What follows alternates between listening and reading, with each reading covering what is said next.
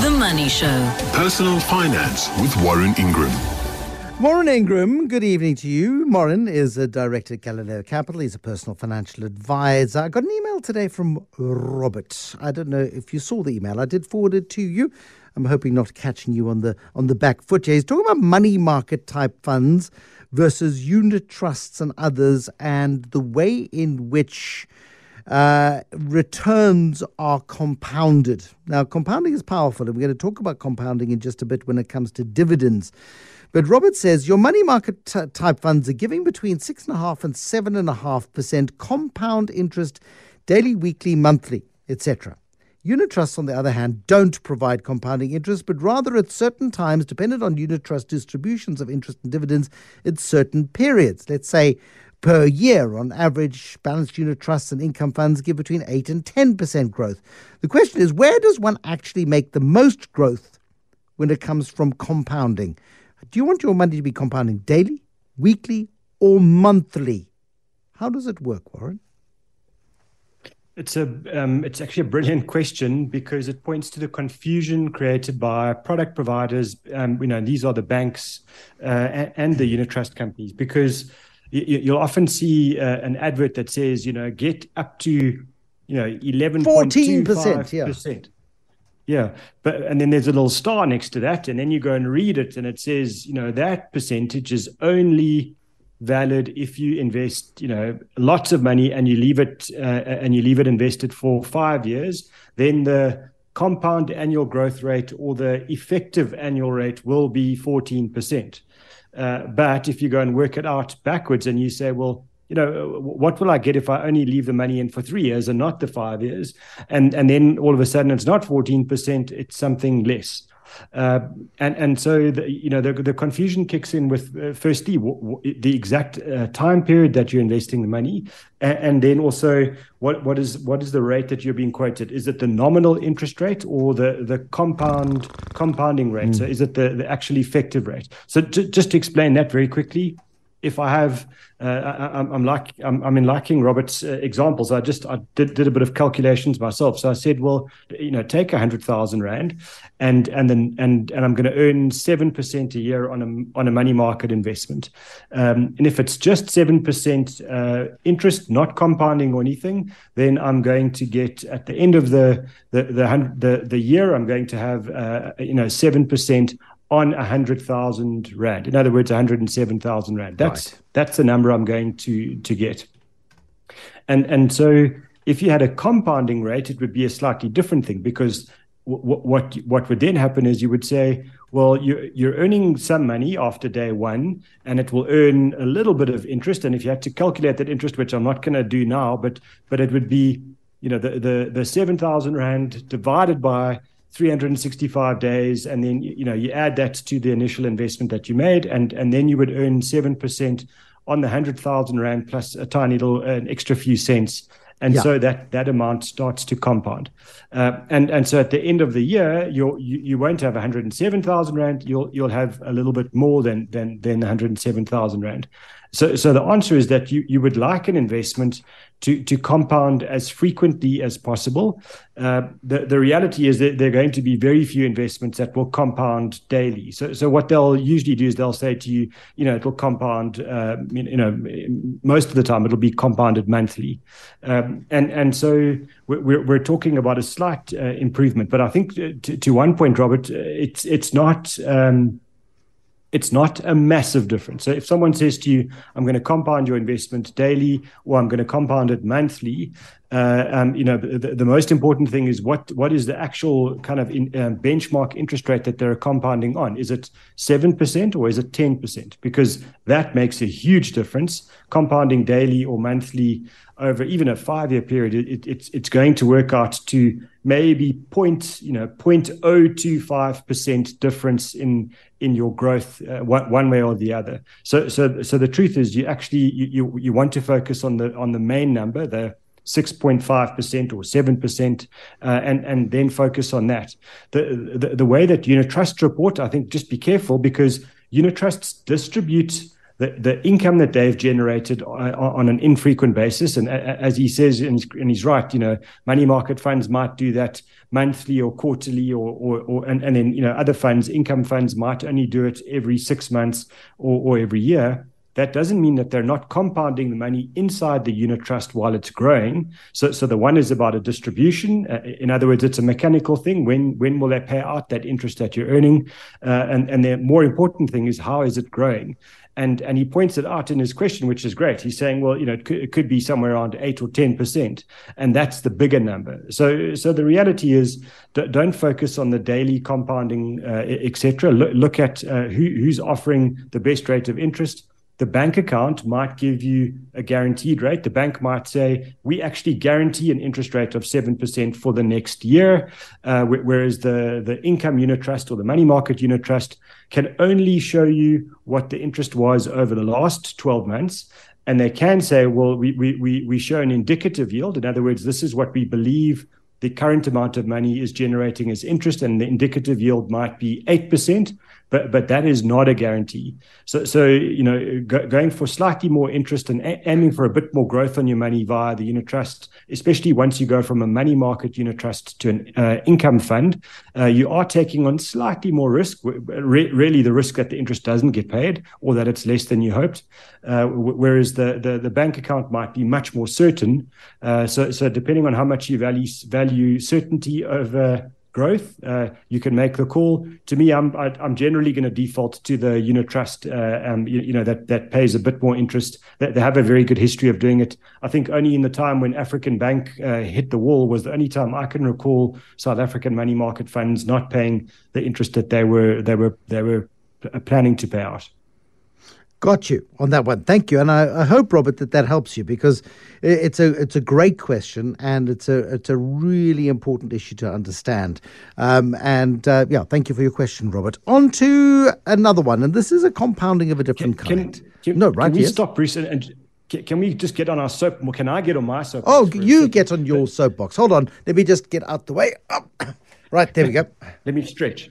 So the question is a valid and brilliant question. It also points out that we're allowing these banks and product providers, and I'm going across the money markets, all of them, to kind of confuse the issue when it can be really simple. I mean, there should just be one number.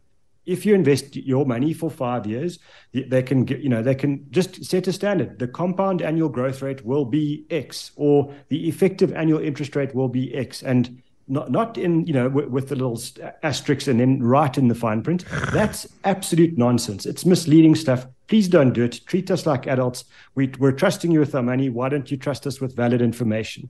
I'm off my soapbox. No. Stay on the soapbox, because it goes to, what does an investment actually cost? And that is the other one, where there have been efforts over the years to try and clarify the real costs of investment, but it's just like the number of descriptors and the number of obfuscations in the process of saying this is what your investment actually costs you is also one that beggars belief. Okay, I'm busy rolling up my sleeves now. Yes, and I think there are double standards as well when it comes to this, because you look at the unit trust industry. The reason that the unit trust industry, now decades ago started and became very powerful was because there was a huge amount of frustration on behalf of many of us with the insurance companies and their investments, and the absolute opaque nature of the way they charged and the way they invested and actually how they calculated returns. And so the unit trust industry came about promising a level of transparency which we had never seen before. And that certainly was the case. But then everybody entered that industry. More practitioners came in and wanted a leg up and in a way, kind of an advantage over their competitors. So they started to fudge the numbers. And then, they kept on setting standards. And, at first it was, I can't even remember. It's so boring now because it's been such a long, drawn out story. But we're kind of right now with total investment charge. That's the one that, you would say, okay, so is that all the costs? Well, it's most of the costs, sir. It's actually not really all the costs. And then when you look at the insurance companies, they adapt and they'll say, hang on, if you look at the product that we're selling you today, yes, it's really expensive if you buy it and you look at it over 1 year, it's going to cost you, 5.5%. But if you stay invested for the next 5 years, by the fifth year, it's only going to cost you 3.3%. And so the way they're framing you, because this is really what they're doing, it's using psychology against you, is they're showing you how this investment is, rapidly declining in fees. So you feel like you're getting a great deal if you stay invested for 5 years. Whereas if you look at the fifth year costs of 3.3%, and then you go and look at, bog standard index tracking unit trust or exchange traded fund, which only costs you 0.4%, that's the benchmark. That's what they should be saying is, we're charging you 3.3, you can get 4.4%. We are 2.5% more expensive than anybody else, or nearly 3% more expensive than anybody else. This is the reason why we're more expensive. That would be transparency. That they won't like that, of course, so they're not going to do it. Yeah. Okay. Let's get off the soapbox. Down. And talk about another form of compounding. The power of dividends. A dividend is, very simply put, a share of profits. At the end of the year, company has got extra money, and it's got a couple of things it could do with it. It could invest in growth. It could, it might take a bit of the money and go and invest in new growth opportunities. But investors like to get a dividend. They like to be paid some money from the company in which they're invested. What is the power and the purpose of that dividend in your hands, Warren? So let's imagine you and I decided 30 years ago that we were going to just do something really basic. We were each going to take some money. We were going to put it into something really simple like the stock market index. And then on the application form to buy this investment, because it's 30 years ago, there was no such thing as online trading. You ticked the box because you were well informed that said, any dividends I earn, just reinvest them in the same index. I wasn't so well informed, so I just said, well, I'll take those dividends. Thank you very much. I'm going to go and spend them, but leave my money here for the same time period as you.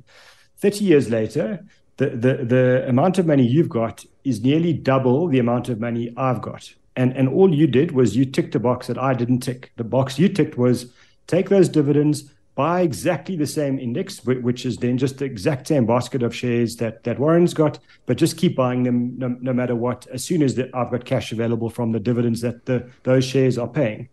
And you get the double the return, I get half.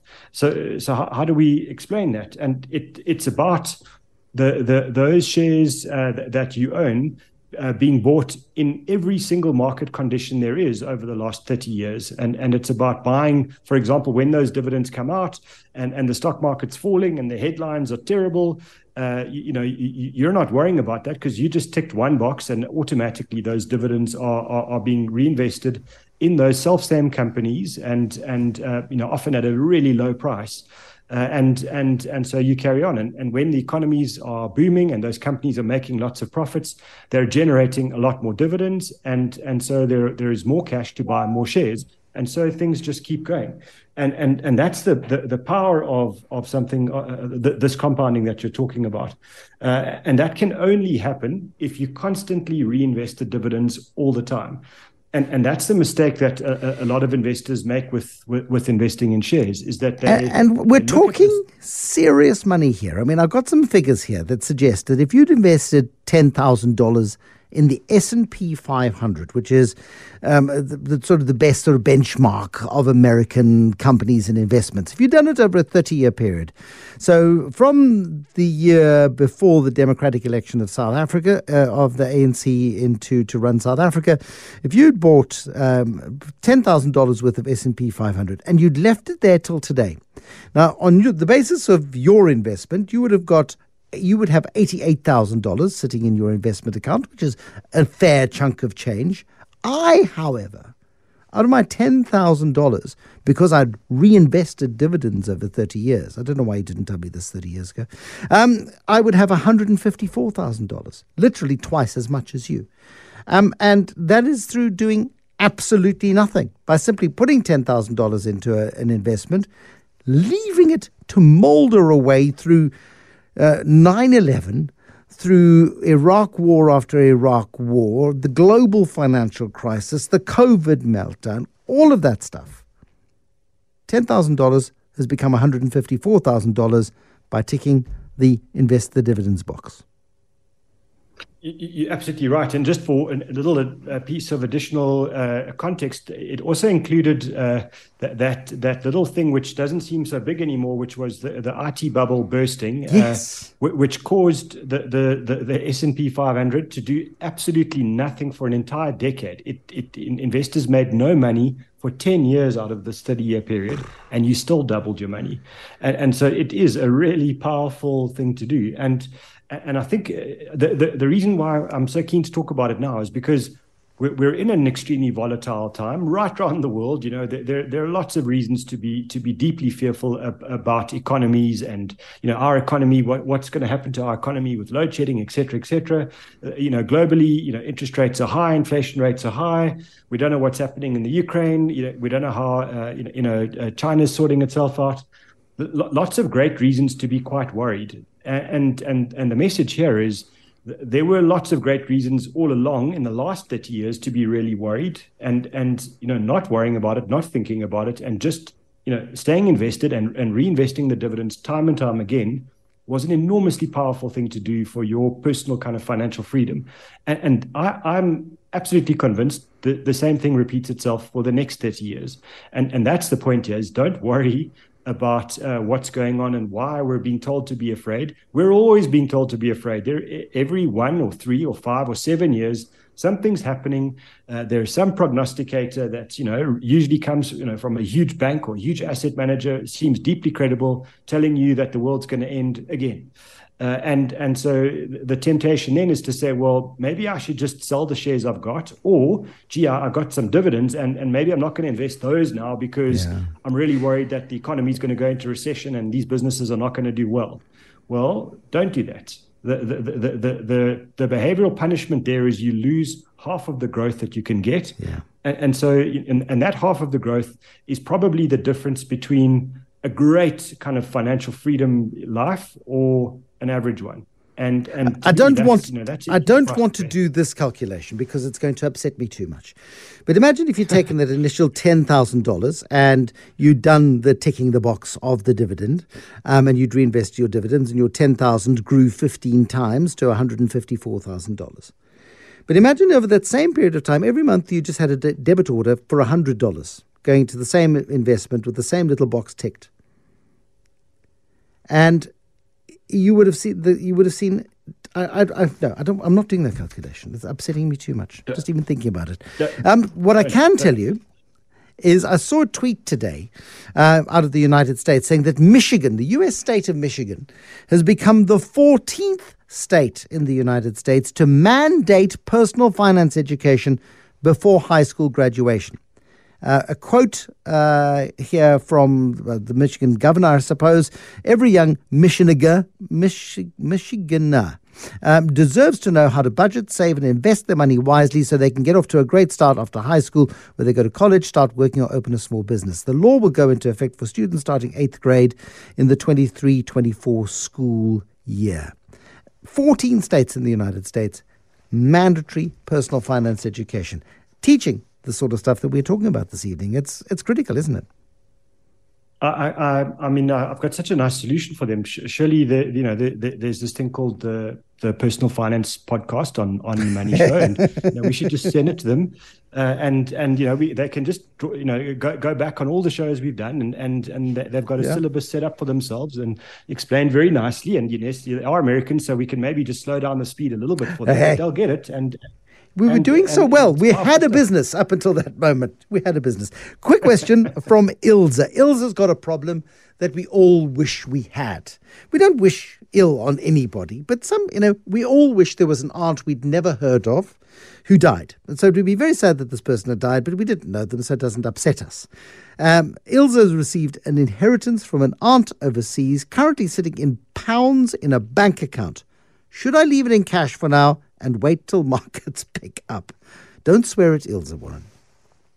Firstly, Ilse, I won't swear at you, but I am going to say to you that the best favor I can give you is please make sure you just speak to a tax person, because you are 100% allowed and entitled to earn an inheritance from overseas. But you can't just not tell anybody, especially at our friends at SARS. They need to know that this is now something that you own, and that in the future you'll be paying them some tax on the interest or growth or dividends that you're earning from that investment. So first thing is, the authorities in SA do need to know about this, and just get some tax advice about how you need to do that. In terms of the second part, do you leave it in cash? I think it's nice to see interest rates rising overseas if you're a cash investor, and it feels very comforting when you were earning nothing on your pounds a couple of months ago, and suddenly you're earning a few percent, and it's nice to see that going up every now and then. The truth is that the stock market is really cheap all around the world. All of the valuations of global markets, South Africa included, but developed markets as well, those markets are all trading below their fair value. In other words, the big for sale sign, Black Friday, is happening in the stock market right now, and you really should not be sitting on the sidelines with cash, just earning that comforting bit of interest, because you're missing out on the next decades of growth that could change your life fundamentally with the inheritance you've got. So I think if you want to change your life for the better, then do yourself a favor, start investing. Don't put it all in one shot. Take 6 months if you're a little bit cautious, or even longer. Take 12 months, but invest that money into the stock markets. Don't be clever about it. Just the world market is absolutely fine. Buy an index if you need to, and invest it. You won't be sorry in 30 years' time. You can send me and Bruce a thank you card. To the Shady Pines Retirement Home. Send spare teeth and soft marshmallows as well. Warren Ingram from Galileo Capital, thank you very, very much indeed. Warren, personal financial advisor, director at Galileo Capital. Fabulous contribution as always. Wonderful insights into the world of money. Lots to learn this evening here on The Money Show.